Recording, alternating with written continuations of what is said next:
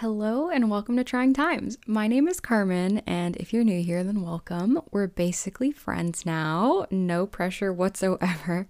If you're returning, then I've got a very exciting episode for you today. I'm sure you can tell from the title, this episode is going to feature a conversation with a very special guest, Kiran.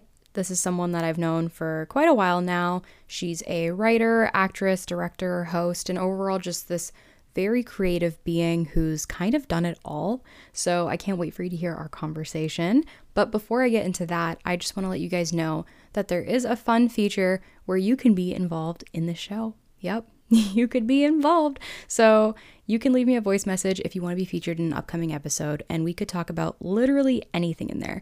You could mention something from past episodes, even from this episode, or just say hi. If that's it, it's just a voice message of you saying hi. That's totally cool too. I'll respond. I'll include that in an episode if you want. So if you're comfortable with that and you want to do that, go ahead and click on the link in the episode description and hit record. I hope to hear from you soon, but in the meantime, let's get into this conversation. Okay, so I'm so excited to have Kiran on today's show. Welcome to Trying Times. Hi. How are you? We're going to act like we didn't just talk for 30 minutes. Oh my God, it's so nice to hear from you. Oh my God, it's so good. We haven't talked in so long. But I'm so proud of you. I'm so excited to be on this podcast. I know you've been put in that work and I know it's not easy. So I just want to say congratulations. This is awesome. This is huge. And I can't wait to get chatting. Oh my God, thank you so much. So where do we even start with this? Because I've known you now, I think for about 5 years, which is insane. It feels longer even though. It does, honestly. I feel like we've lived through a lot collectively. So collectively, there you go. But already put in the plug in. So throwing it a little bit back. Yeah. Throwing it back a little bit to how we met, if I'm remembering right. You did like a big call out to kind of create like your creative crew around K-Ray. And I remember there were a few different roles, and I was one of the people working with you as like kind of an admin assist / like personal assistant / like production assistant, which was so cool. And I feel like there's so much you've done since then, but there's so much that you did leading up to that point, at least because I knew who you were. That sounds so creepy. I knew who you were. Oh my gosh, thanks. I remember like seeing you pop up on YouTube. I want to say back in like 2014, 2015. And then this was like a few years after that. So I'd kind of discovered your work and I was just like, oh my God, this is so cool. There's another Punjabi girl creating content. And a lot of your content also revolved around mental health advocacy, which was so huge for me because there was nobody talking about that or sharing that or pushing for that in that space, which was so cool. So I think right off the bat, I just kind of want to ask you, what inspired you to merge your career sort of into like a creative sector and just like head into a creative career path? I always say this, but it sounds a little cliche because other people say this a lot too, but I always knew I wanted to be an actor. Oh, okay. And I would say that like the earliest memories I have was like when I was around 5, and I would say to my parents, like, I want to be an actor and I want to be rich and famous so I can help other people. Like, it was weird. I was like, I the fact that I even had that concept, like, I want to make money so I can help other people. Like, it was weird. And I would say that to her, like to my dad and my mom, and they would just look at me like I was crazy. My dad's like, go be a doctor, right? So like, go be a doctor or a lawyer. And you're like, I'm going to do something different here. So funny, because my dad would literally say all the time, like, I have early memories of this too. He'd be like, you're the one who's going to take care of me, even though I have 2 older brothers. He's like, you're the one who's going to have to take care of me, which is obviously a lot of responsibility. You're 5. You're like, okay, so maybe not acting, but I'm going to take care of you. I know this now. And I was like, oh, okay. So I didn't really know how like the wording was, but I was like, I guess a pharmacist. I was like, a person that makes medicine. I kept saying, a person that makes medicine, a person that makes medicine. I'll do something like that for you. And I'm like, I don't want to be a doctor. I just want to be a person that makes medicine. It's so weird because metaphorically, it's like, I almost kind of did that in some sort of way. Like, and when I was in my 12th grade, I remember, even though I had like taken drama classes, I'd done a couple of plays, I did like some sort of performing arts. Like I was always performing as well as like a dancer. Mm-hmm. I just felt like everyone around me kept telling me it's not practical enough. It's not practical enough. So I felt like even at friends, like my friends were saying this, you know what I mean? At that age, like what? You're just like, don't say that. That's like the last Yeah. thing I need to hear right Yeah. now. And those friends are like trying to become accountants or like lawyers or whatever. Yeah.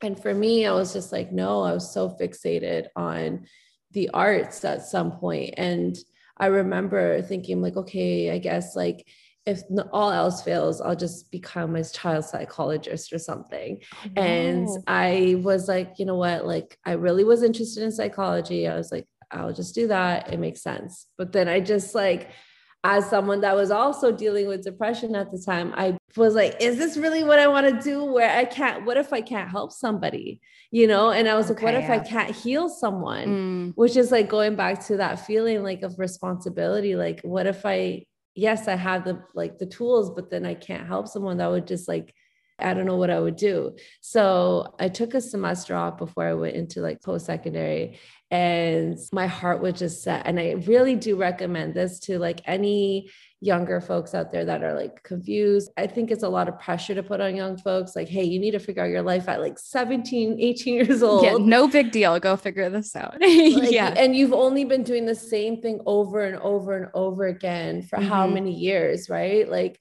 you're in school, you don't get a chance to really just feel and think, and you're just going on the next thing, right? So I think when I actually had that time where I was off and like all I was doing was working at Dollarama, and I was like, I need to be an actor. Like I have to go into media. Yeah. And I think that was the decision that I made, that I was like, no, I got to do this. I don't know how I'm going to do it.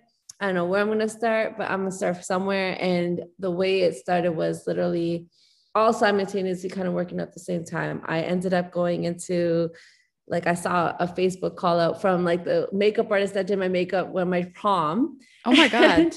Throwback. Yeah, throwback. So yeah. my prom makeup artist had a call out, and she had students that were working under her, like her makeup artist students, and they needed models for a shoot because they were like trying to test out their makeup and all of that. So I like just, I'm all right, I'll do this. I don't know, you know? And back those times, like I was really aging myself, but back those times, like it was like literally like you had to do like most of the South Asian models at that time were doing wedding industry or bridal type of stuff. So it was just like, it was very hard for people to conceptualize otherwise. Right. Yeah. And so I was really glad and lucky enough to find other people that wanted to do cool things. And I think it was just started off very slowly, like meeting a makeup artist, starting to do shoots with them, and then their makeup artist friends, and then this hairstylist, and then this designer and this photographer. Like it was just became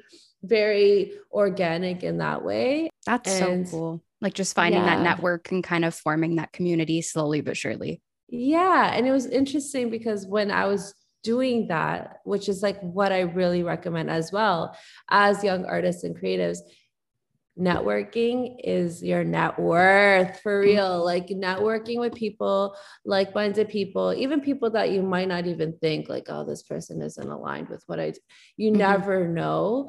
These people, you can learn from every single type of person, and you'll learn what you like and what you don't like in that process, you know? Absolutely. And so I've learned a lot about myself in the process of networking. I had nobody in this industry. I'm telling you, nobody.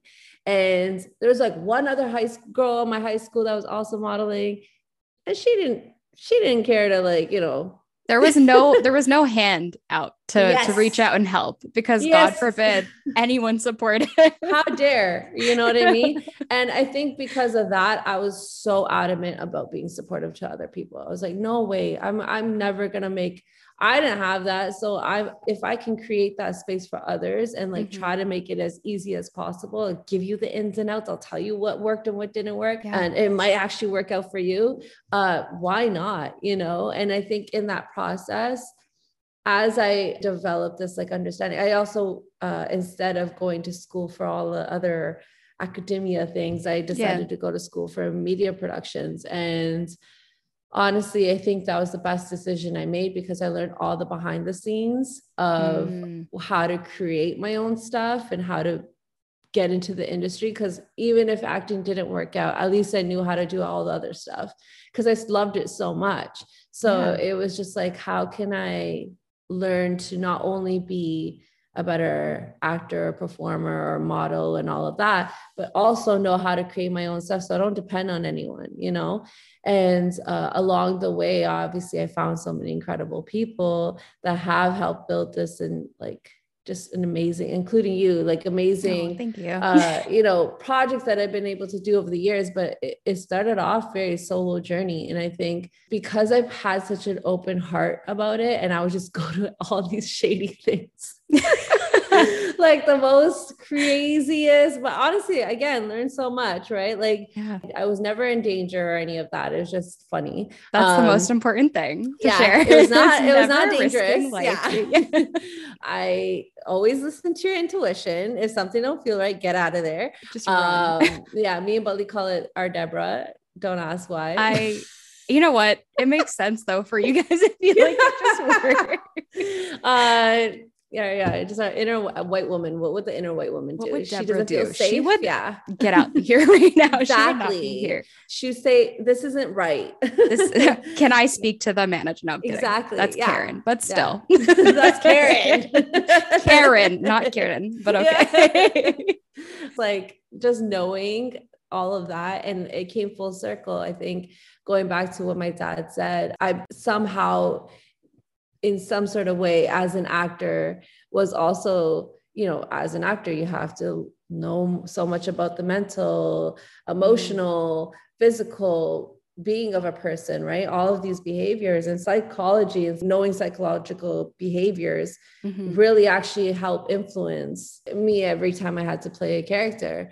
Or like just knowing how mental health has such an effect on everybody in whatever way, and trying to create work that does help people, gives them the tools and whatnot. And now I'm somehow going to schools and talking about mental health. That is amazing. Isn't that crazy? Full circle. It's such a full circle. Yeah. So that's the end of the interview. that's it, guys. One question, we're done. This is it. Thank you so much. No, I'm kidding. That is so cool though, because in so many ways, your life has just kind of kept looping back to this one major root kind of like meaning. But especially with the whole like children's psychologist thing, I didn't even know that. That's so cool. I think that's such a cool job generally. I think the job of a psychologist generally is just so cool and impactful, but it is really insane to hear that and kind of be able to compare that to your work that I discovered, like, you know, just everything you've done kind of online through, because a lot of it was tied to mental health and just pushing for that and talking about things that made people uncomfortable. But that's amazing. Thank you so much for sharing that. That's so cool. Yeah. I mean, it's just, I know not everyone knows that at all. I think we always stay fixated on what we're supposed to be, and you don't realize how things kind of, all the things you wanted to do. Like I would always say later in life, I'll become a teacher or professor. Like, I don't know. I just see myself with like long gray hair and just being a teacher with all my wise all the gems. Just throwing gems up there. Such a wise old woman, you know, like I picture myself that way. And I'm like, oh, I'm already going to schools and talking to the school boards and already doing that. It's weird. It's like, I've already been in universities and teaching younger folks what's good. You know what I mean? So cool. Yeah, what's good, guys? Like, come here, listen to what I gotta share. That's like, so who the hell am I? Cool. Yeah. You're everyone. It's okay. You're doing everything. That's what we're here about today. That's what we're talking about. When we first met specifically, I think you were working primarily on a mix of the Canadian online web series Anarchally, alongside a lot of your own scripted content on your YouTube channel. And this is actually crazy. I'm just remembering this now. There was actually an excerpt that I was in a class once for like online media. I think I was in like my third year of university, and they brought a clip of Anarchally up, like they put it up on the projector. And I was like, whoa, because this was after we'd worked together. We'd known each other for a bit. And I was just like, this is so crazy. So I just thought about that as you're talking about like going and doing like lectures and being this professor.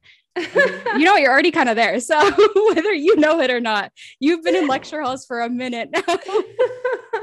Oh my God. That's every time I hear someone tell me that, I'm like, that's so insane. Like, It what? was so cool. I got excited. I was like fangirling and I was like, I've already been like, we know each other, but still, this is so exciting.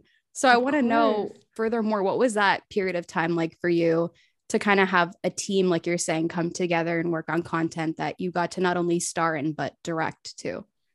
Oh my God, it was the best of times. I had such a good time doing all of it, to be honest. Like I always say, 2017 was the best year of my life.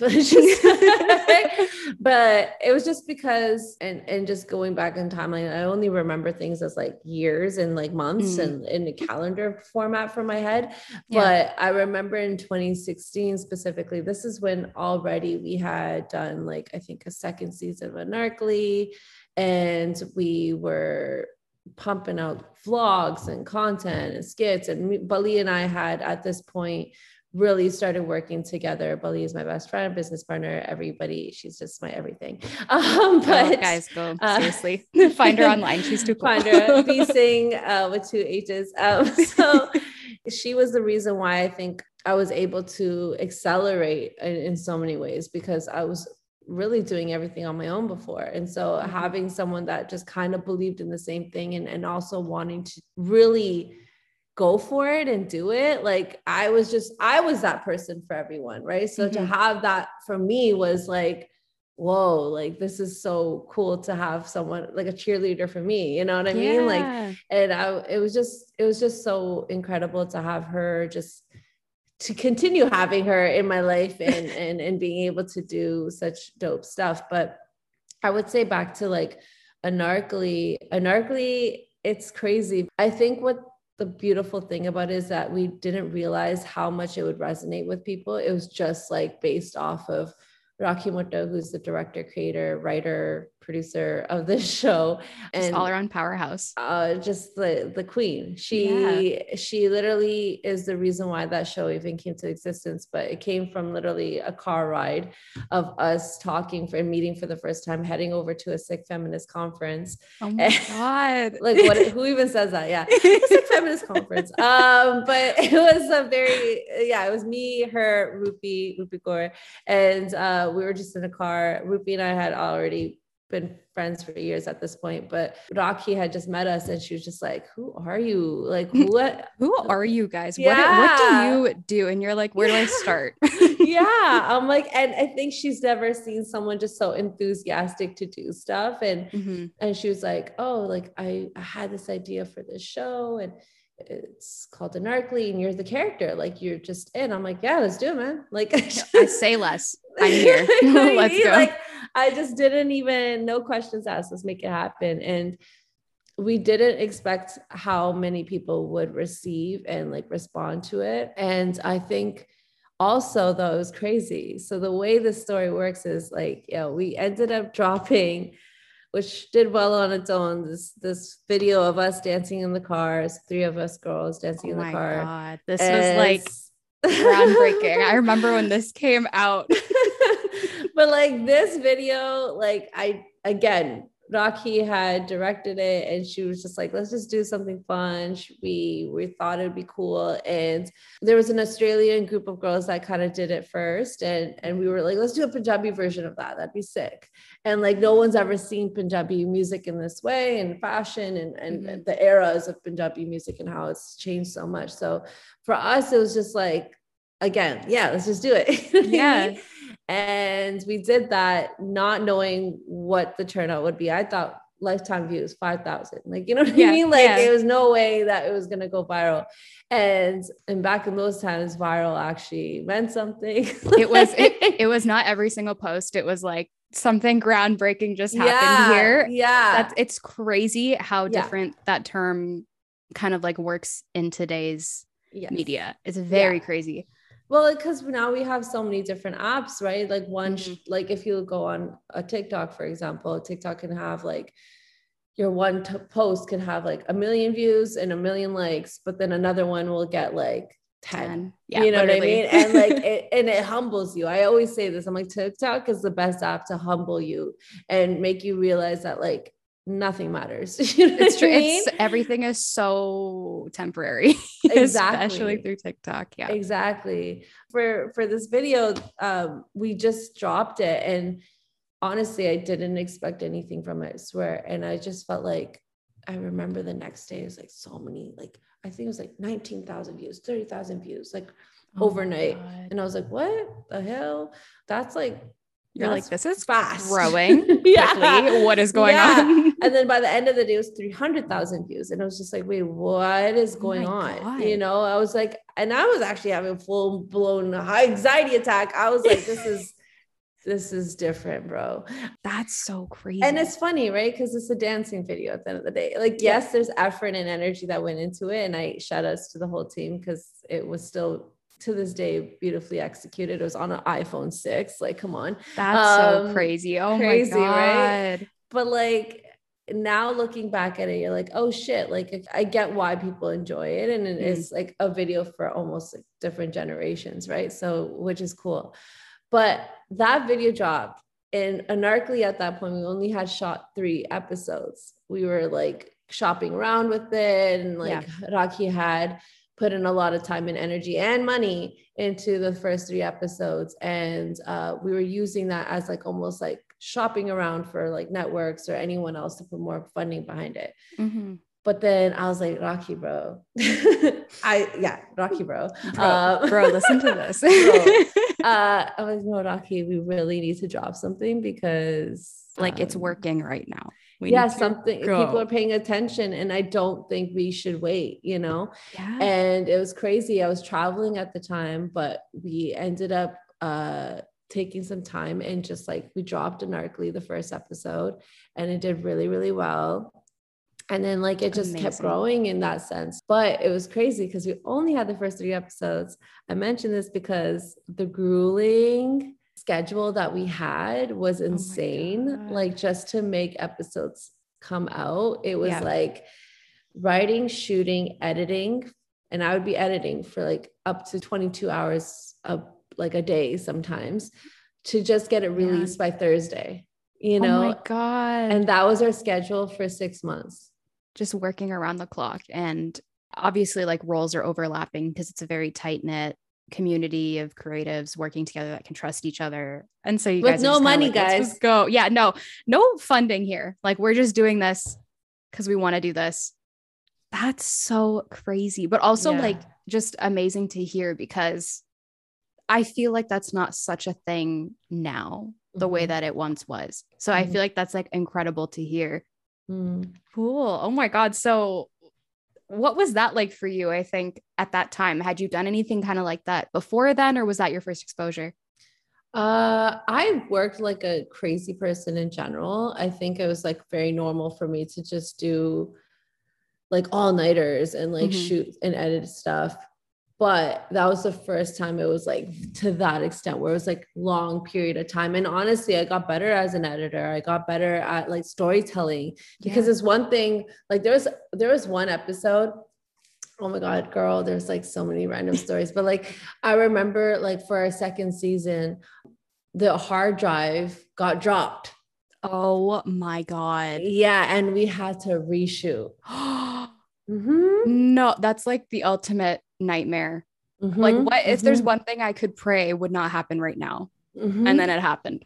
Oh my God. It was one of our crew members accidentally they just accidentally dropped it, and it was not anyone's fault. It was just but we had to reshoot, and again, like very little to no money. And people just I think what was nice about it is it was like a passionate thing, but like it was also very hard. It was hard. And that was like why season 3 took a little bit longer to come out. And like, you know, I think people don't realize, like, I love the fact that like people are so supportive of it and like want to watch it, and they still reference it to me, and they still say like, where the hell's the next season? But it's I think coming back to that, it's like, yo, we did this with no money. We did this with grueling schedule to make it happen and make sure everyone was satisfied. And I was very much about pleasing the audience. I was like, no, Rocky, we have to drop this app. No, we have to. Like, I was just like,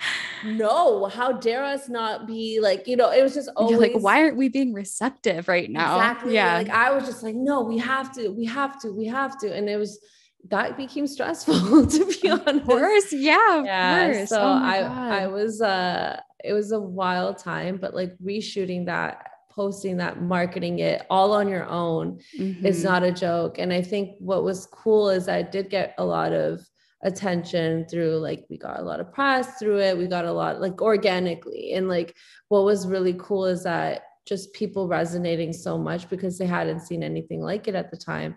And like, we had tried to take it to bigger networks, and they because it was again, POC, it was not something that we're used to seeing at the time. I think it was something that was definitely ahead of its time.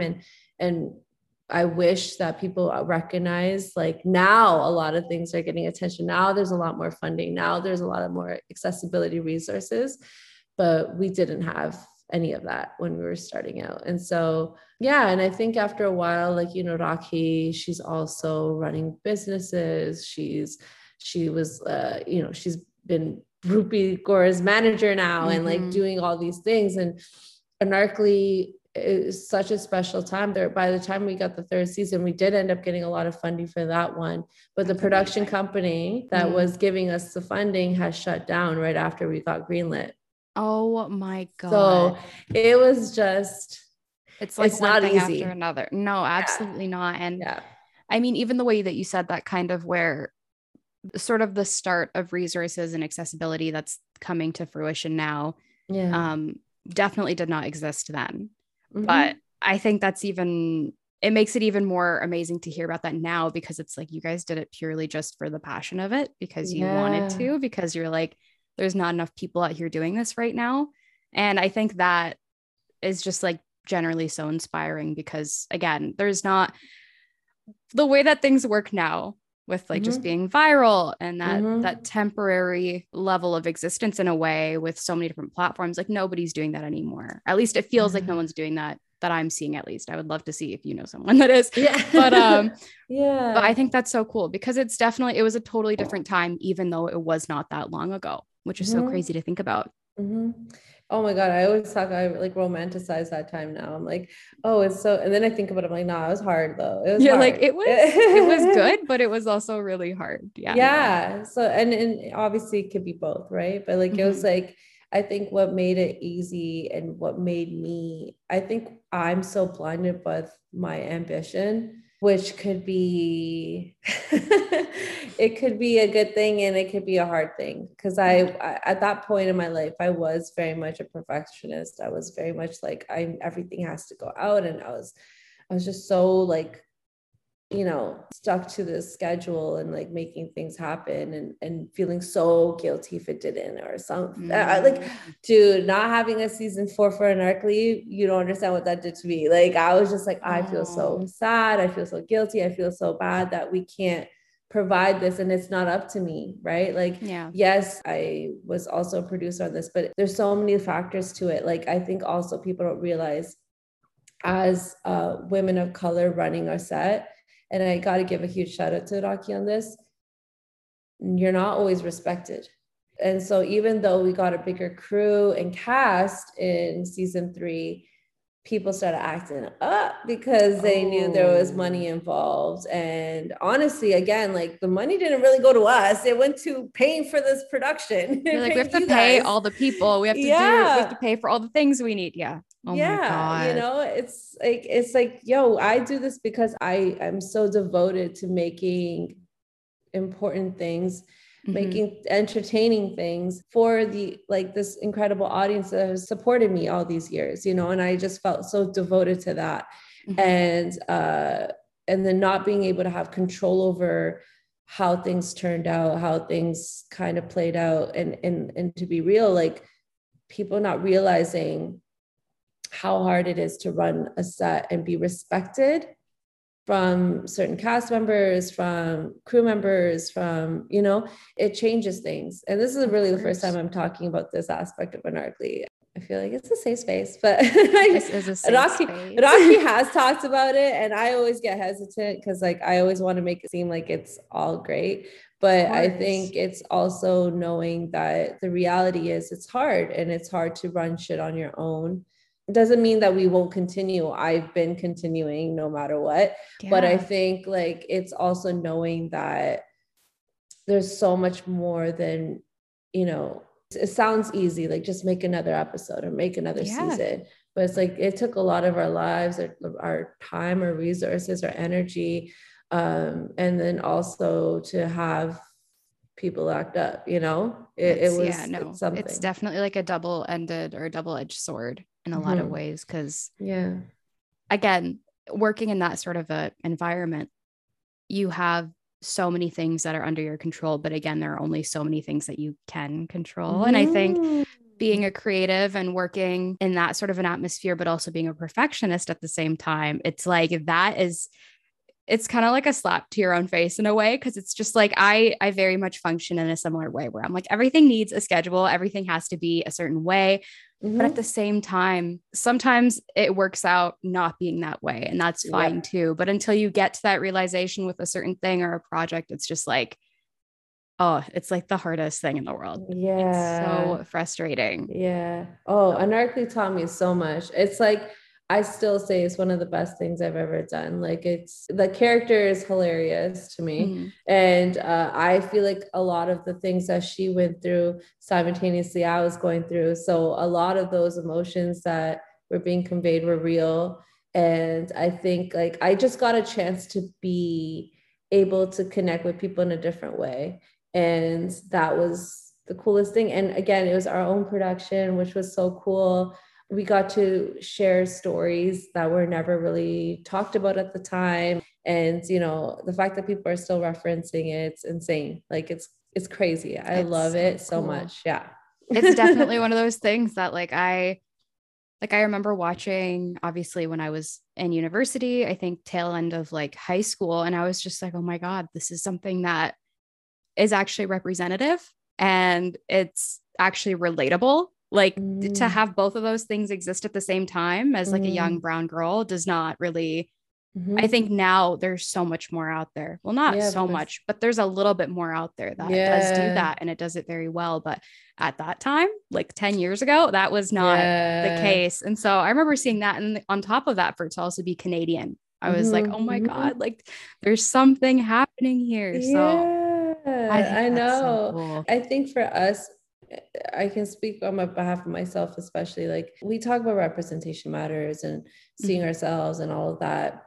I think for me, it was really like, I didn't even know I could be I could be the lead of something, you know? And like to see that, I always just saw myself as like a side character. Going back to when I was little, just like imagining myself, I'd play, like come up with ideas and scenarios of films and what it would look like. And in my own films, I would be a side character. I don't know why. No. And it was so wild. My God. And you know what? It's that whole thing of like growing up, anytime we saw anyone that looked remotely like us, it was always the best friend or a family friend or like, I don't know, like a distant relative or something that's just kind of popping in for a second and then they're gone again. And so it's so crazy that how that affects you when you are younger and you're thinking about that and you're like, well, I don't know if I could actually be in the forefront of this, but I could still be in it. Just maybe not right directly in like the middle of it all. And there's so many cultural barriers, right? Like, especially at like now it's cool because like Bollywood does it too, but like even kissing on screen and like having a love interest, like I was like, that's insane. I could never do that. You're like, what would my mom say? What would my dad my father say? Yeah, my dad. What would my dad say? He would be so pissed. Oh my God, there's a kissing scene in Anarchy and I waited till the last minute to tell my dad. I was just like, I knew for a whole ass year and I couldn't do it. And I was like, Dad, I know you're really busy right now, but I just want to let you know that I have like this scene in Anarchy, and it's not a really big deal. It's just like a little peck on the face, but it's like the reason why we're doing it is because it's like for the show. It's like for like this episode, and like the characters have to do it, and it's like very Disney. Like it's not even anything serious. Like please don't even think. He's like, okay, you already did it. So you're like, and hang up the call before you can say anything. You're like, I'm sorry, Dad. Okay, bye. Just like so fast. He's like, oh my okay, God. what the hell? He's like, well, you already didn't, did you? So what do you want me to say now? I'm like, okay, bye. So you're not mad.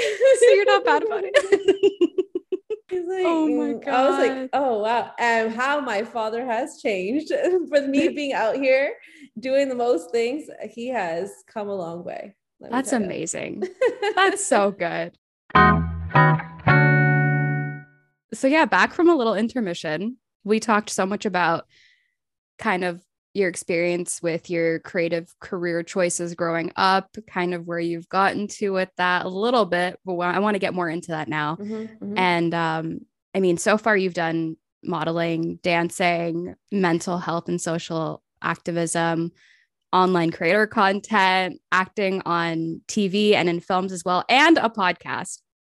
That's like, I feel like I could be missing something at this point, but it's just so cool that you have such a versatile range across media as a medium. And that's something clearly that we talk about manifestation a lot, but I feel like that's something you've manifested in a way from like a young age, and something that you've like dreamt of, and you've made that happen, which is so cool to see. But is there something that you want to do that you haven't tried yet, or you haven't done yet, that isn't in that list?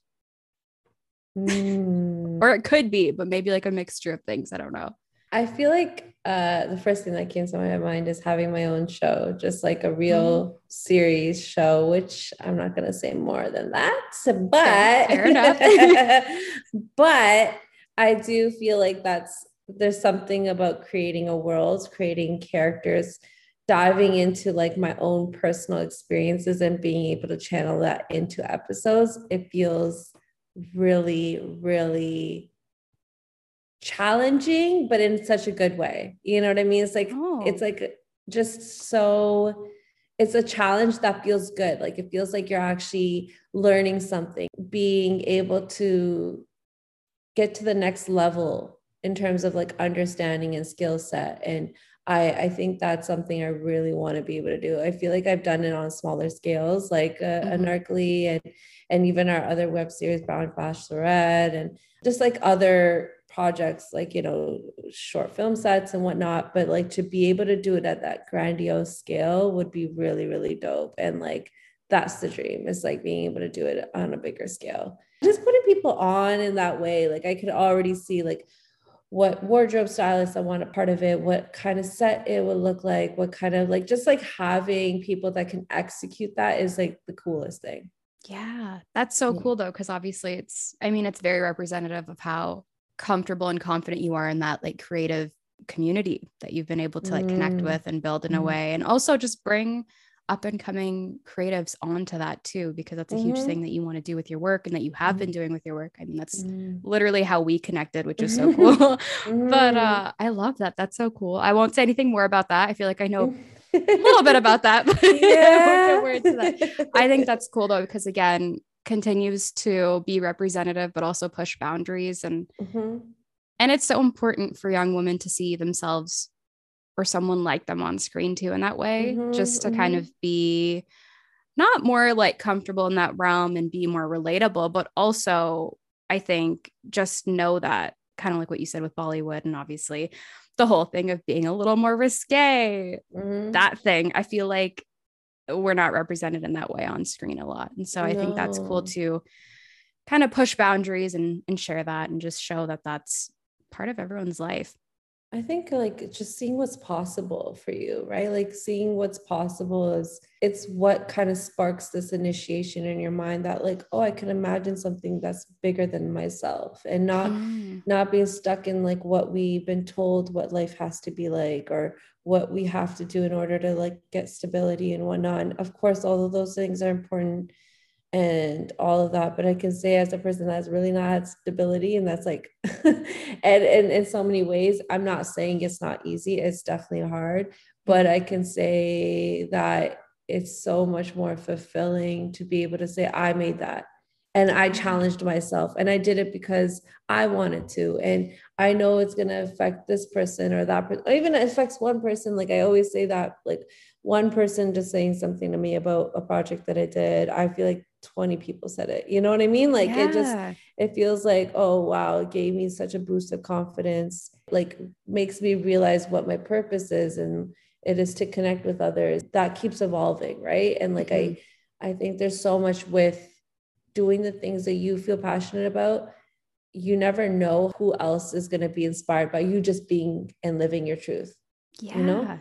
No, it's very true. And I think especially with digital media as a whole, things can travel so far at such a rapid rate. Like we've talked about, you never know where something's going to go, who it's going to connect to, who it might reach. I mean, it's like really kind of unlimited in a way. And I think the biggest thing is obviously like just taking the chance and putting yourself out there. Yeah. Like, girl, there was this girl that I met a week ago, and she met me at an event. And it was really cool because she does like influencer stuff now. But she came from Philippines, and she's like, I was watching your stuff from there.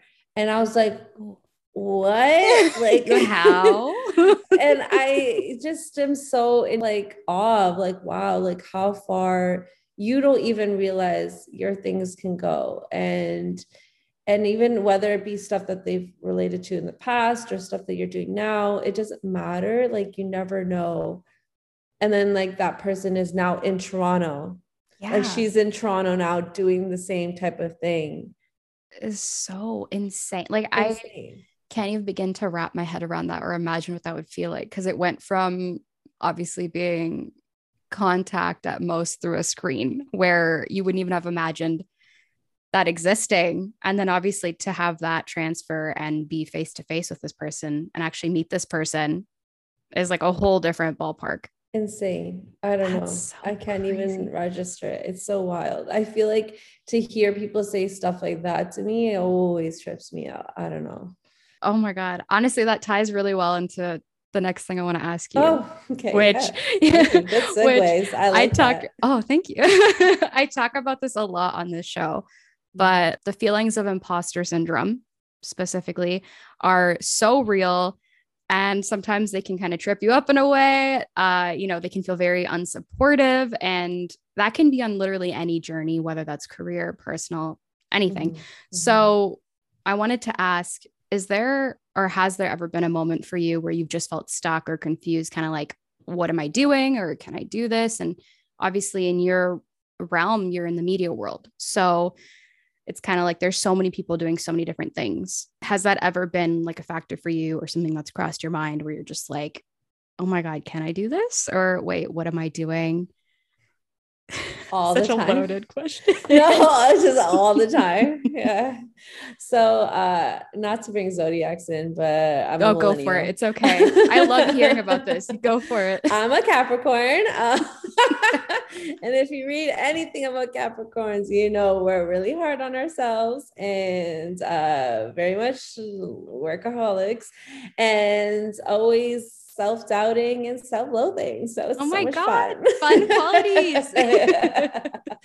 So even though it's interesting, like I know I'm not your typical, because like people post shit and like you're just like, oh, that person must be so confident with what they posted or whatever it is, right? But it's like I think my thing has always become, if I just release it, I can just let it go. And like it won't affect me. If I keep holding on to it, it's actually what's driving me crazy. And yeah, I'd rather just let it go. Like I feel like it helps me be easier on the process. And even if it doesn't do well, quote unquote, because that was a huge thing for me at one point. It was just like, I think I got boxed into a lot of different things because I'm not doing just one thing, right? Like I think because I'm doing so many different things, I started getting harder and harder on myself, even though it's great to be able to, show range. But I also feel like it's hard when you're comparing yourself to your past self, or you're comparing yourself to what you should be doing and whatnot. And like when people would say, I'm a YouTuber, in some aspect, yes, it makes sense because I use YouTube. but it was always as a platform I would use it as, and like I would share my work through that platform. Now, would I do some typical things that were YouTuber like? Yeah, because I started making vlogs, and then I started making, certain skits and stuff and sketches. But I felt like I was doing it from a place of like, I'm an actor, or filmmaker, an artist. I want to do vlogs to showcase my journey. And somehow along the way, people like the personality. So, obviously doing it more and sharing people that I'm surrounded by. Because luckily, all throughout my 20s, I've just had such great people I've surrounded myself with that were also in the creative space that I also wanted to put on. So it was just a great outlet to have the vlog, you know what I mean? Yeah. And then slowly move into like the sketches, which was like, again, as an actor, I want to show that side of me as well. So, and like get into comedy, like really YouTube is what made me feel more confident with my comedy. Like I didn't realize I was considered funny like for the longest time. I know that alone, I'm like, come on. But it sounds so funny because like I was just like, I'm a theater actor, like I'm an actor, and everything I have to do is so serious. And like I felt like even though I was like always entertaining my friends, I was also surrounded by like really funny people. So I just felt like, I don't know, they were just so confidently out there with their funniness. And then I was like, am I don't know. I know I am, like just on the whim, but like, I don't know. It was just like, so I think YouTube and all these apps really gave me that confidence, like Snapchat. Yeah. Oh my God, your Snapchat life is like the funniest thing ever.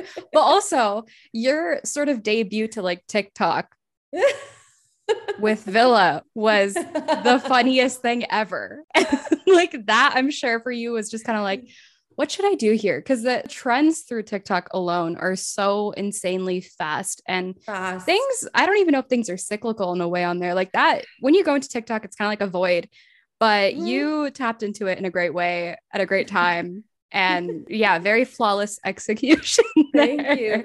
So funny because yesterday I had a conversation with Baji and we were just like, I don't know what the hell to do with my TikTok sometimes because I'm so like I feel like to the average, well, to not the average viewer. Average viewers, you'll understand what the hell I'm trying to do. But like the algorithm, oh my God. I'm like, I can't focus on a niche. I can't. I am a creator. I am an entertainer. I am doing different things. Why do I have to succumb to just only funny thing. Or only serious or only like, it's just like, it just sucks. It doesn't allow artists and it doesn't allow people who have different aspects of their personality get to share those things. What if a makeup artist wants to also act? What if a makeup, you know what I mean? Like, it's true. Why true. are we limiting everybody? So I think it's also kind of killed the creativity a little bit. That's interesting. Do you think in a way it's kind of killed creativity a little bit from how fast things move along with like the boxed in thing of like themes on themes, whether that's like one thing or another, but kind of lack of cross-sectional existence, I guess, in a way? Yeah, it's like, it's weird because I find myself like, well, when you look at celebrities, for example, they have how much of a range of like, they could do whatever. Let's look at Rihanna as an example. Rihanna has become an icon in so many different ways because of all the work that she's been able to do. But because she is Rihanna, she is Rihanna, or even I think of like Selena Gomez or whatever, like where there's so much range, they get to choose.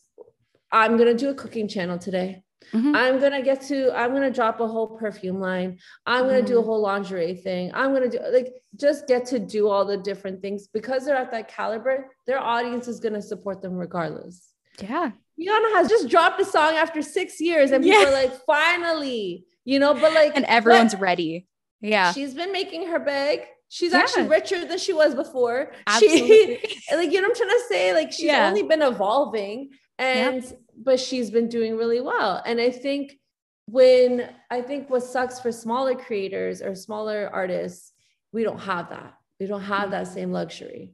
We don't get a chance to just switch up whenever we want, because the audience doesn't always like to shift with you. I've been blessed enough that my audience has been so great at receiving. If they know K-Ray, they know that this is a multifaceted person, but doesn't mean that everything is going to execute well. And now that these apps are so specific about the niche and the algorithm and all this shit, it's what's been frustrating. And I think I'm not seeing it with only myself, but I also do see it with other people, that they're like honing in on that thing and honing in on just making that like, and you know, I agree, we all have to pivot in some sort of way. Like things are always going to be changing and evolving, but I don't think we should lose ourselves in the process of what we want to do. Continue doing the cool things you want to do, and then know that like you have to work the game a little bit. If you have to do certain things to make sure your shit's still being seen, do that as well, but don't do it where you're burning yourself out and not even able to do the things you actually enjoy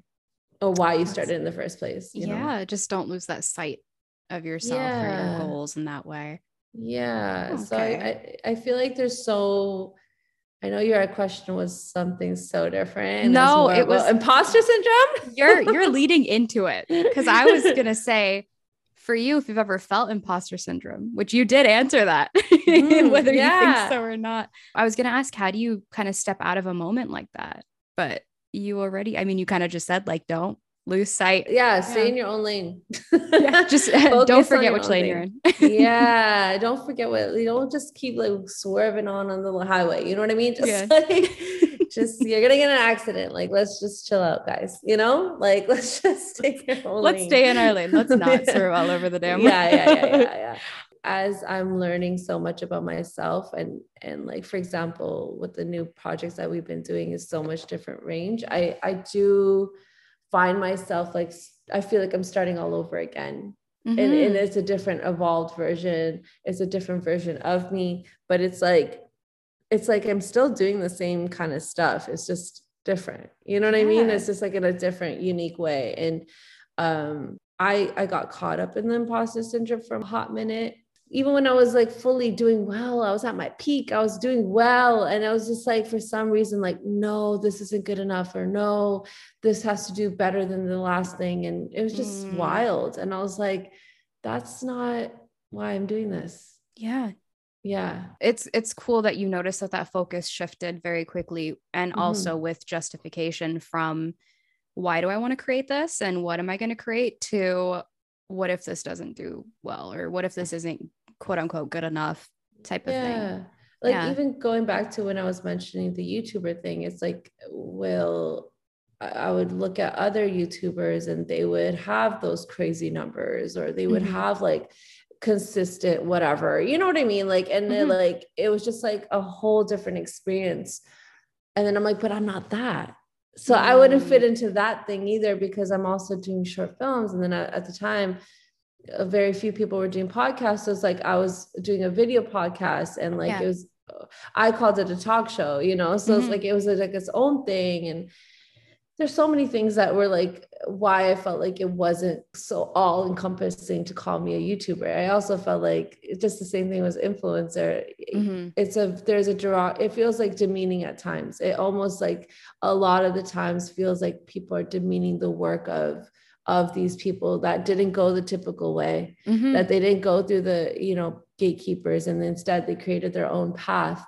And why are we just like kind of minimizing them to whatever this app is? They've been able to create something special, you know? And I think when we just kind of throw them in like, oh, they're a TikToker, or they're just an influencer, or they're just a YouTuber, it's like, no, dude, like they did something for themselves. They got to create something. And I think we should applaud that more versus kind of shooting it down. Shooting it down. Because a lot of these people, a lot of the people that are doing it have no choice, are people of color, are BIPOC folks, like, you know, and we had no choice. Like, I had no choice. I had to use social media. It was the only way that people would ever see my work.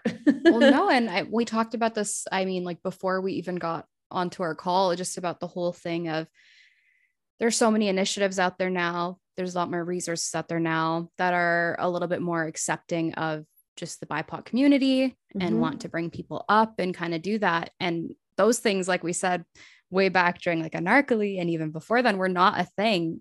And at the Yeah. time, in a way, like you said, social media was the resource for that, because it was like the one place anyone, no matter who you were, where you came from, whatever, like that was kind of like the place everyone could come to do what they wanted and share what they wanted and show who they were.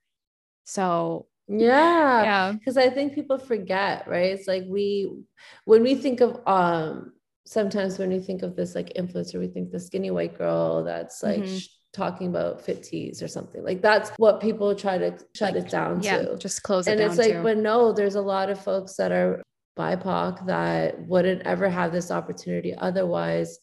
And you also call them an influencer. You also minimize them in that same category that you believe is that. So then how do we get to succeed? How do we get to be taken seriously? And as someone that's literally, I went to school for acting and filmmaking, I get thrown in as influencer, YouTuber all the time. And it's because I simply have used these apps as an opportunity to share my work. But because I did that, it's just weird, right? It's like a weird cycle. It's like, because I did that, it's like, so when am I ever going to be taken seriously? You know what I mean? It's so cyclical in like the worst way possible, because I mean, well, recently you've started doing something that I wanted to bring up called Sketchy Sundays and Short Film Sundays, where you post something every Sunday, which is like insane in the best way possible. And you're able to work with I just have to say the fact that I like was like, yeah, I had a grueling schedule. I was doing something crazy. It's so wild. Cut to 2022. I'm gonna do 3 times as much as I thought I was already doing. No, so do you want to share a little bit about that and just kind of how that process has been for you so far, and connecting with that creative side and community again? Yeah, I think for me, I took a bit of time just kind of working behind the scenes. I'll also talk about a little bit more later, but like we started the collective, which was kind of taking my time a lot, as well as just like kind of really reassessing what do I want to share with the world. And for some reason, as you know, when the pandemic started, I needed that like shutdown. I needed to just calm down and take some time off. And that was the first time I really took time off after 10 years of just working straight. And so I kind of loved it. Of course. Well, you're kind of like, oh my God, my brain's resetting, my body's resetting. So it's just like heal myself. And I just want to take care of yourself. So much self-care, where then it started turning a little bit sad, because I felt like I was like getting into this weird space of just like so fixated on healing myself and so fixated about like, this is what I'm talking about, the perfectionism. Like I was like, I have to have the answer. I just have to have it. Ain't nobody got the answer, but I have to have it. Like, why wouldn't I? Why? I just need, like, this is my time. Like, this is the time where I got to figure all of this out. And then I could just accelerate and I could do better and I could be better as a person and all these things. And it's just like, how is this healing? So much like pressure internally. So much pressure on yourself. Yeah. Every negative emotion I was feeling, I was analyzing it. I was like, it was just getting a lot. And I think I started to let go a lot. And when I realized that perfectionism is coming from a trauma response, and hearing that for the first time, and I was like, whoa, I've idolized people that were perfectionists. I think that's the problem, is like, you think that's a good trait, you know, and then you realize that no, it's actually taking up so much. You're so hard on yourself for what? Who cares? Who cares? I think I'm just like, at this point, I literally, whenever someone asks me for advice, I'm like, but who cares? No, seriously, but who actually cares? So you know what I mean? Yeah. No, because it's true. Because a lot of what you're saying right now, I can relate to how I've personally felt. And now it's like at the point where like I'll talk to my sister and I'll be like, oh my God, like I feel this way about this. Like, you know, just so in my head, and for what? And then she'll literally be like, I'm so sorry to tell you this. You know, I love you. I'm saying this with love, but I promise you no one cares about you in that way, or is thinking about that in the way that you're thinking they're thinking about you. So with love, just know that importance you're putting on yourself right now in that way might not actually be there. And I'm like, oh my God, you're right. Yeah.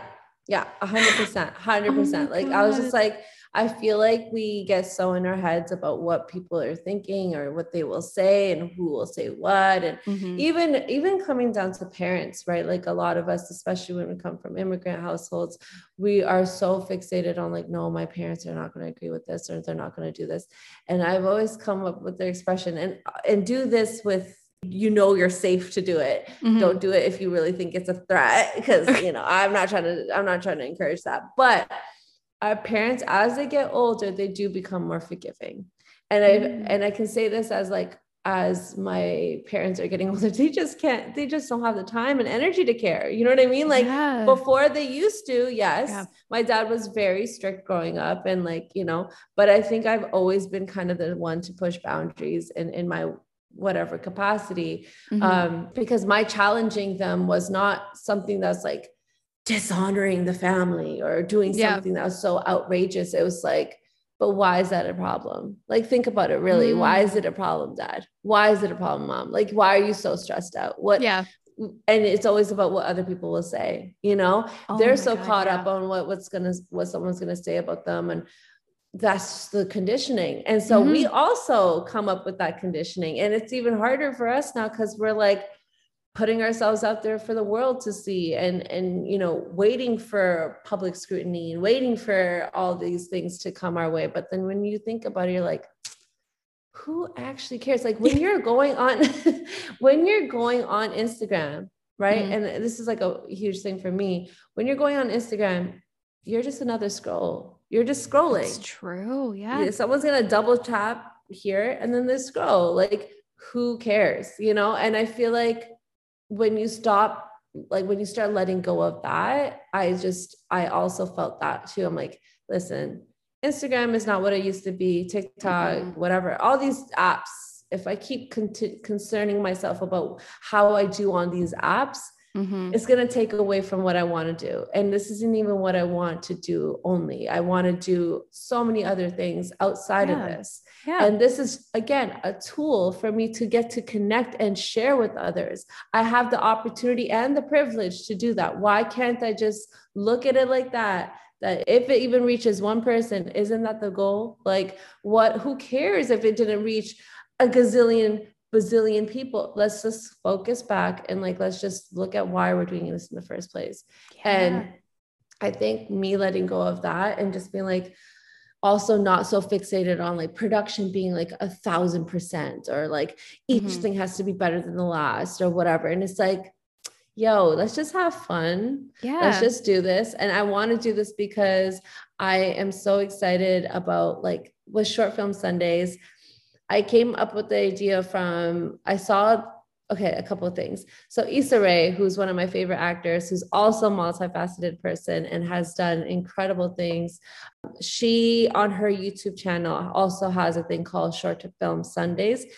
And she features other filmmakers once a month on the first Sunday of every month, where they show their shorts, which is a really cool thing. And then I also saw this other TikToker who uses his platform to just share short films, and it'll be comments from someone on his page that will make a short film about this, and gives them a scenario, and then he'll make a short film based off of that. Cool, yeah. And it's so cool, so interactive and whatnot. So I was just kind of inspired by just why not just do stuff like that? And I already have some stuff in the bank. I have ideas in the bank. Yeah. Why not? Let's just finally execute them and not waste any time anymore. And as I've been working behind the scenes, even though in my head, I'm like, oh, it's only been this long, it's actually been longer than I thought. And I was like, wait, I need to actually, in order for this bigger thing that I want to work on to happen. Yeah. And let me tell you, the film and television industry is very slow.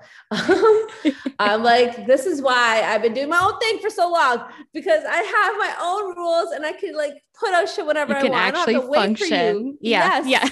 And so as that thing is continuing, I'm like, how can I also make sure that I'm showing the range that we have as a team, as well as me as an actor, and just putting out shit that I think is dope and I think will be fun, and it's been cool. Like, I think it's been really nice to see how people have been reacting to it so far. I obviously want to only continue pushing more.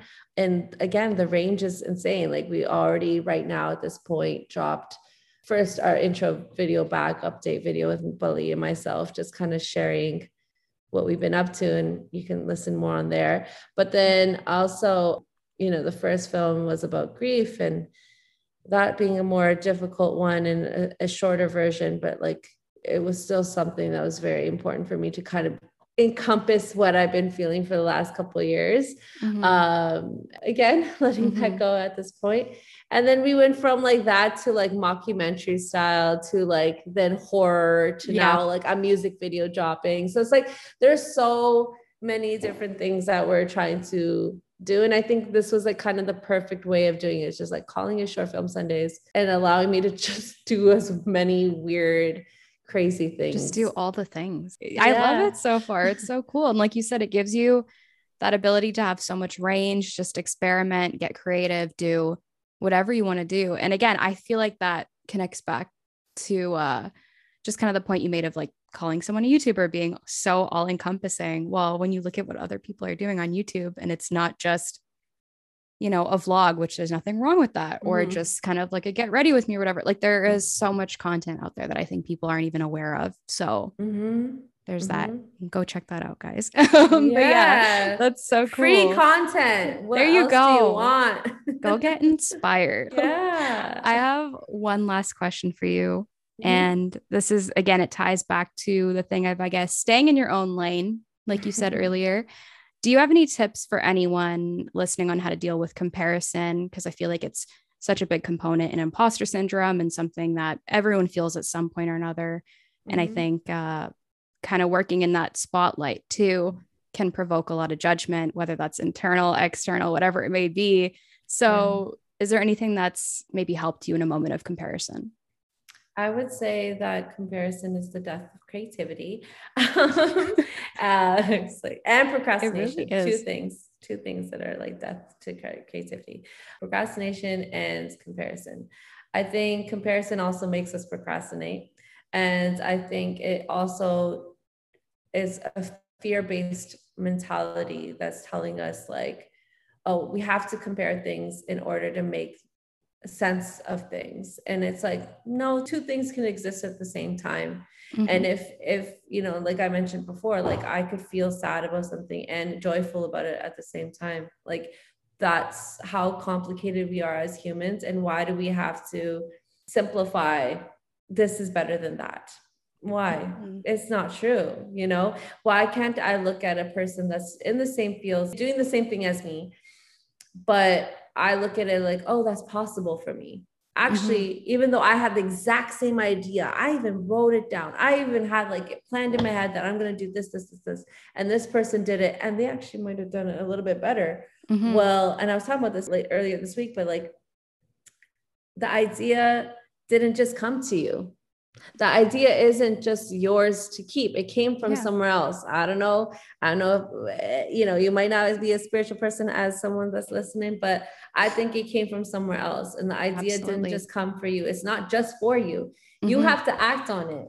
Otherwise, it's just an idea. It's just kind of floating in the ether. Otherwise, it's like frequency, right? Like it's like almost we're all radio stations, and whatever frequency you're tapped into, you might have heard this idea and you might like, oh shit, there's a certain static here. And I'm like, oh wait, that sounds like something that I said, or it's my head that like, it sounds like my voice, but really it's just there. And you might think it's your idea only to keep.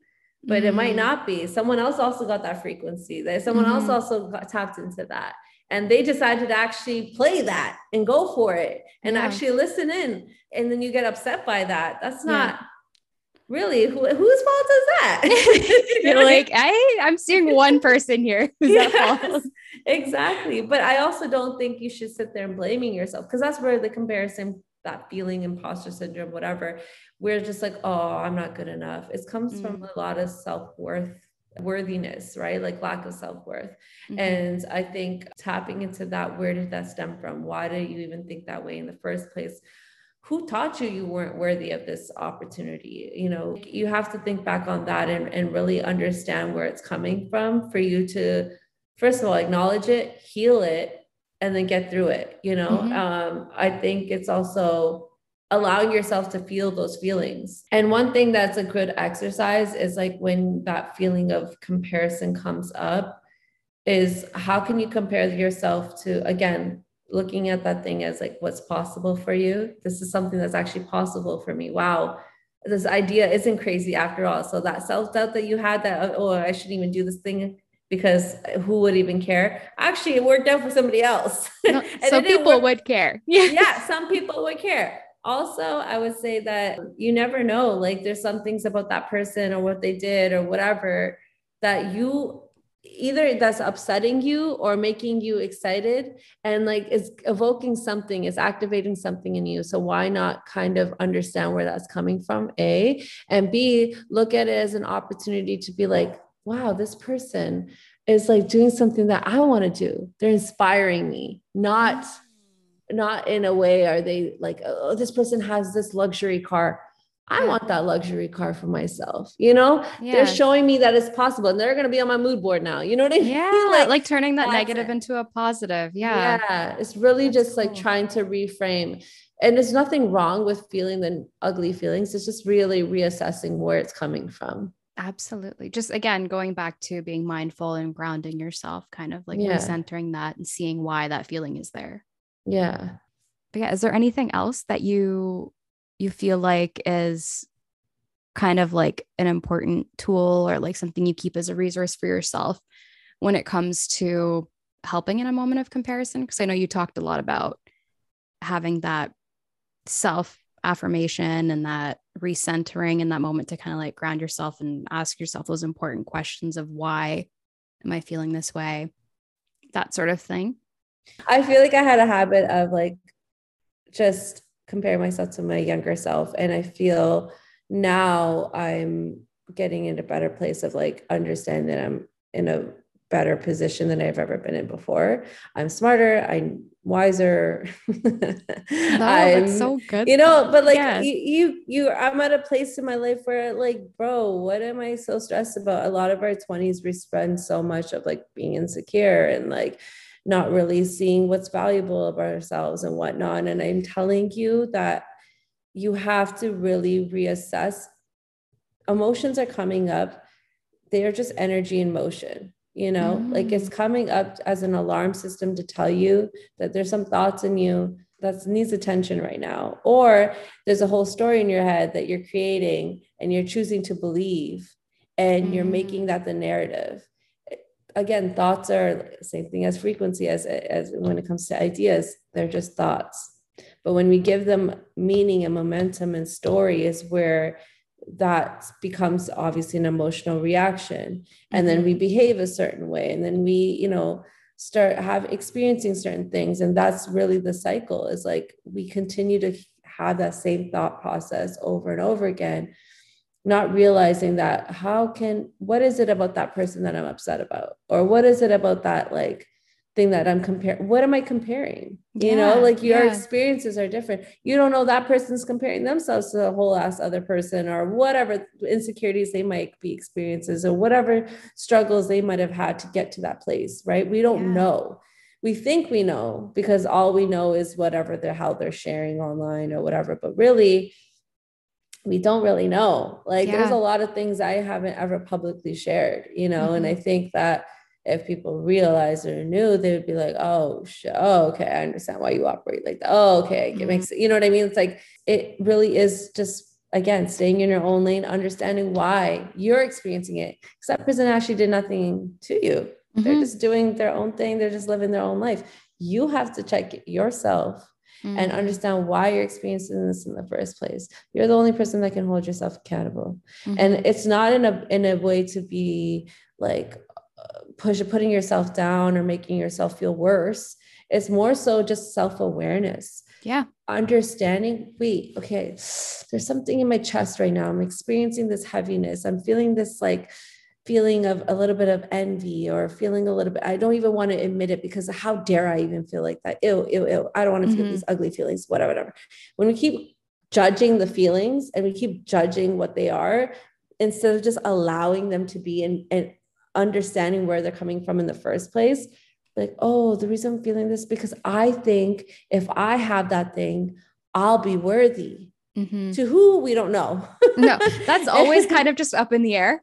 To who, I don't know. To our parents, it's usually our parents. Yeah. To our parents or to whoever the partner I'm with or whoever the fuck it is. Sorry, excuse my French, but like we are just so caught up. And I always have this, like, I play this game sometimes. I'm like in like I don't know, like let's say I'm on a plane and I'm like, literally every single person is creating some sort of story in their head right now in their own little universe, not even paying attention to the person next to them, and just so bombarded with their own emotions and thoughts that they don't even recognize the world around them. And I feel like that's how we all operate. We're all in our own little bodies, in our own little cars, in our own little lives, our own little houses and rooms, and just so bothered by our own like life. Yeah. Like kind of narcissistic sometimes, guys. Oh, but yeah. No, 100%. It's so true. It's like main character, but opposite of main character. Yeah. We're just putting ourselves down the whole time. Like, just like, that's what it is. But it's like, yo, like that person, you don't know what they're experiencing, or they might have some weird thoughts about you and they're actually comparing themselves to you. And like, it's just a never ending cycle. So I would say to get yourself out of it, again, reassess where it's coming from, understand why it's there in the first place. And maybe there's something there that's like telling you that that's something you want for yourself or what you don't want for yourself. Yeah. Absolutely. Oh, thank you for sharing that. I think that's wonderful. And in a way, it's kind of like the harsh reality or like the harsh truth of what I feel like a lot of the time I need to know, because I forget that a lot of the time. And I'm always just like, oh, well, this person's doing this. And like, I feel kind of shitty. Why do I feel shitty? That's not even something I want to do. Like, you know, it's so easy to get wrapped up in that. I think especially in really any industry and any part of your life, but in the creative industry, it's so easy to be like, oh my God, why didn't I do that? But it's like, you might not have even thought about that before or imagined yourself or seeing yourself like having done something like that before. Like, it's so crazy how thoughts can just kind of do that. It wasn't meant for you at this point. Yeah. At this point, it wasn't for you right now. But to see it clearly is coming in your view for a reason. You're seeing it for a reason, because maybe it's a sign. Maybe it's something that's telling you that, hey, this is something you could experience too, or this is something that's possible for you. And if you look at it like that, you're like, oh shit, this is something eventually, God knows, you know, like where this will go, where this could go, right? Yeah. Like, it's just like, oh wait, this could be something that eventually happens for me. Why not? Like, I use this, and don't focus on the how. I think also we get so caught up on the how. I feel like when it comes to manifestation, it's really just like visualizing. You don't know how, when, where. When you start trying to control that, you don't act like you're the controller, you're God. Like, you're not, you know what I'm trying to say? All you can do is just be like, that's something I desire, and I can see myself having that. And I just let go of it, whatever it is. It's going to come in whatever form it does. And I'm telling you, as I told you, how my life has come full circle. It's so weird. I never thought, like, okay, even the whole quote unquote rich and famous thing, like, and that's not even something that I would say now, you know what I'm trying to say? But like, when I said that as a 5-year-old, because that's all I ever knew, I knew that people at that caliber are able to do things at a bigger scale. I knew that at a young age, that if you have power, money, respect, you somehow are able to make a bigger difference. People take advantage of that. We know that people abuse that, but we also know there is something that could be good out of that. You could do a lot of good out of that if you choose to, right? And I feel like for me, that was kind of always the goal. If I get to a certain place where I can actually support people, but that doesn't mean I'm only going to wait till I get there to do it. I'm going to do it along the way. I'm going to show how much I care about this and how passionate about it I am, that I'm always going to do regardless of the resources I have, you know? And I think that, like, when you look at things like that, you're trying to get to a certain goal. Don't think about where you're at right now. Oh, I don't have anything. I have nothing. Bro, I'm telling you, I had nothing. And I'm still, like, I could say sometimes struggling, you know, but like, I'm getting there. I'm getting to a better place, but it's like, it's a long journey, dude. And like, it's just, it's sometimes we say it's a short life. I think sometimes it's a long life. Like you That's have a lot of interesting. things Yeah. to like still explore and do. You're so, and I'm saying this to you, Carmen, you're so young, you know, like 26 is where I started my healing journey.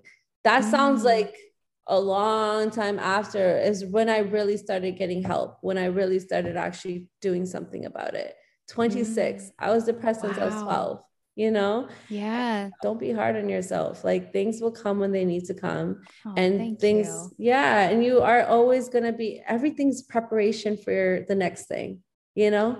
Yeah, Like it's everything. almost creepy sometimes in a way too, how Yeah. things just kind of lead down a certain path. Or, like, obviously, I think up until now, I can safely say, without actually saying a whole lot, that things have already happened for me in a weird way that I never would have imagined them happening. So So, focus on the yeah, how. exactly. Because I mean, to be honest, I don't know that I've focused on the how up until maybe like a year and a half ago. And Yeah. that is what made things really complicated and made things a lot harder.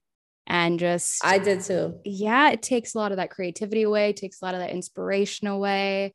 And then again, the whole thing of like having all these questions and you're like, why don't I have that answer yet? Like, why don't I Mm-hmm. just know? Like, all that comes up with that. So I think that's so Mm-hmm. important. So thank I you think for it's that. important to also have, like, of course, if you have your goals and you try to make plans towards them, but don't get fixated on that, is what I'm Mm-hmm. trying to say. So of course you will think about how you're going to get to a certain place in certain ways, Yeah. but it won't always be that way. That's the Yeah. crazy part. I say when I was younger, yes, I wanted to be an actor and I didn't know how that looked like. I remember the conventional way. And that's why I even thought about modeling, because I was like, I don't know. I saw a lot of people when they said they wanted to become an actor, they were found in the mall modeling all That of a was sudden. always, yeah, the mall. The mall was the The hot mall was a spot. story. Yeah. And so obviously you see my ass working at some retail store trying to like get In your discovered. hair. Yeah, you're like, guys, this is just how I look all the time. It's not a big deal. I'm just trying to get discovered out here. Ain't nobody doing that in Canada. But I'm just like, you know what I mean? Like Yeah. it was those stories, and it's like, but it didn't even come at all in those ways. You know what I mean? Mm-hmm, It mm-hmm. came through a lot of baby steps, and it came through like, who would have known when we were young, social media was going to be a way. Yeah. Like that didn't even exist, but Seriously. somehow it manifested into something where people now are able to share themselves, share their stories. And I Mm-hmm. even think about my grandparents, like, dude, they came from a place where they didn't have cars at one point, you know, they were just in like Yeah. wagons and like bikes and stuff, you know, Yeah. and like, and walking, like that was their transportation to now come to a country where there's cell phones and you're talking to someone all the way around the world, face to Yes. face like this. Yeah. And you could be anywhere. Like they're seeing such a crazy manifestation of people's thoughts and reality and imagination Absolutely. coming to life. Yeah.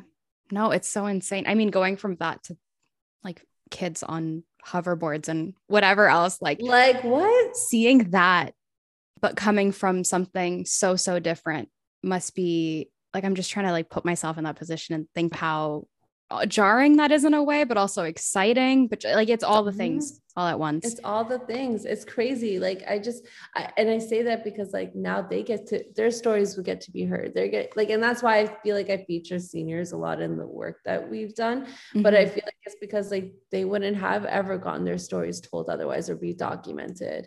And that Yeah. was like such an important part for me. It was like, how do I document our stories in a way that people can resonate, but also get like they feel like their stories have been heard, you know? Mm-hmm. It's kind of the source of even Jaw the Gut, like our podcast and what your podcast is trying to do, right? Is like Yeah, we're trying to document a moment in time and like absolutely. and how important it is to share those thoughts, those ideas, those things we never would have done before.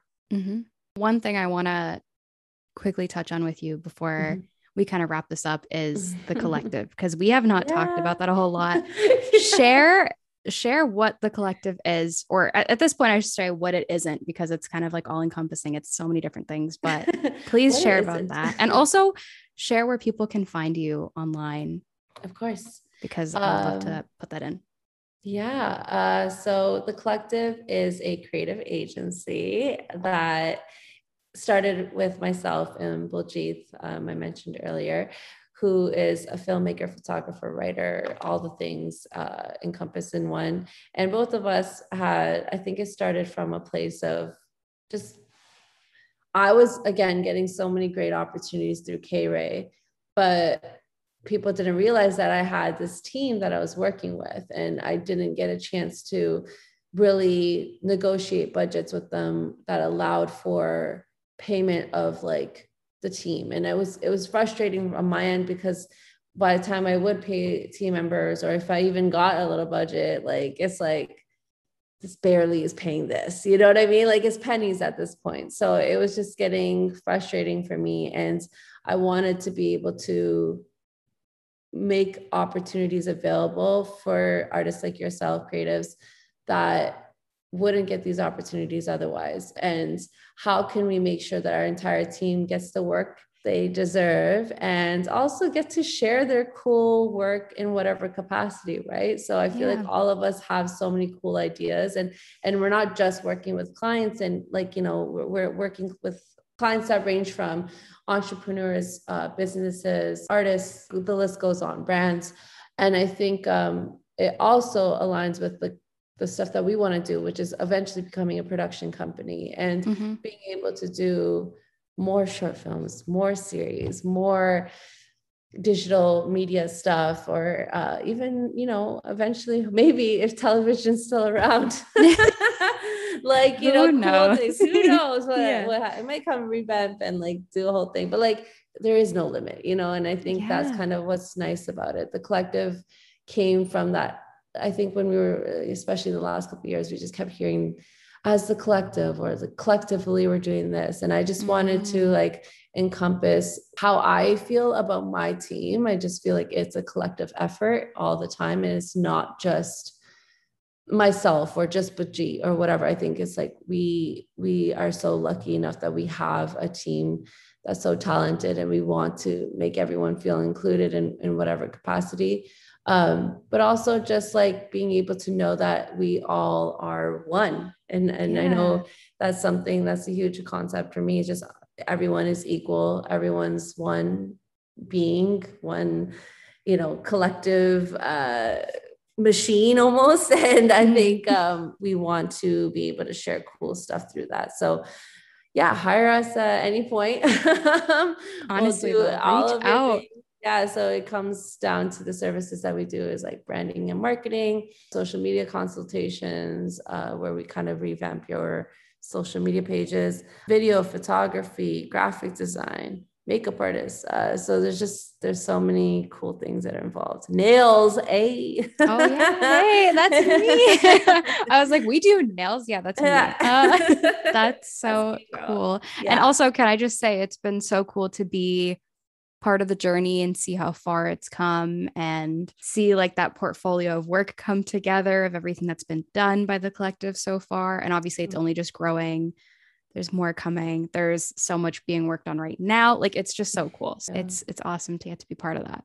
Oh, thank you. Yeah. Thank you. Thank you guys. Oh my God. I mean, it's such a passion of mine. I think if we can't get anywhere without lifting each other up. So if I could do that in any capacity, like I mentioned before, that's just kind of my purpose. So I would rather like try to make it as easy and accessible if I have the resources and tools to do so, you know? Absolutely. Yeah, check out our work.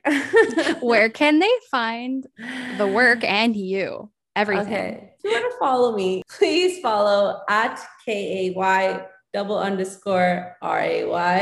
And then and that's usually on IG. I don't really use Twitter anymore because it's too much. TikTok is KRayco, as well as my YouTube channel, KRayco. So that's KAYRAYCO. And you can find our short films on there, and sketches and anarchly and all the cool things. And all the good things. And then with the collective, the Instagram is at BY by the collective with a K. Ooh. So, yeah. I'm clapping.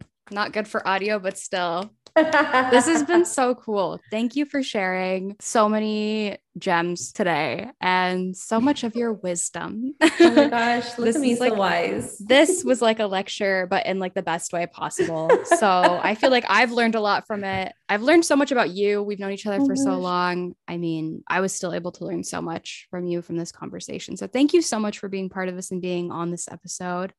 And I can't wait to see everything you come up with next. And I can't wait to see the next few Sundays of what you Hey. release. So I'm excited. Yes, thank you, Carmen. You're like so incredibly talented and you have such a kind heart. And I honestly am so proud of you. I know I said this in the beginning, but I'm going to say it Thank you. again. I'm like, I oh God. feel no, because the host needs to get also love. And so you are doing amazing, sweetie. I'm really proud of you. And Oh, thank Carmen, you've you. done like honestly so much. Like you helped so much with the projects that we've done over the years, just believing in us and being such a support in so many ways. Like even like assisting, like with I needed that at that time, you know, and it's like just having someone that's just so calm and collected.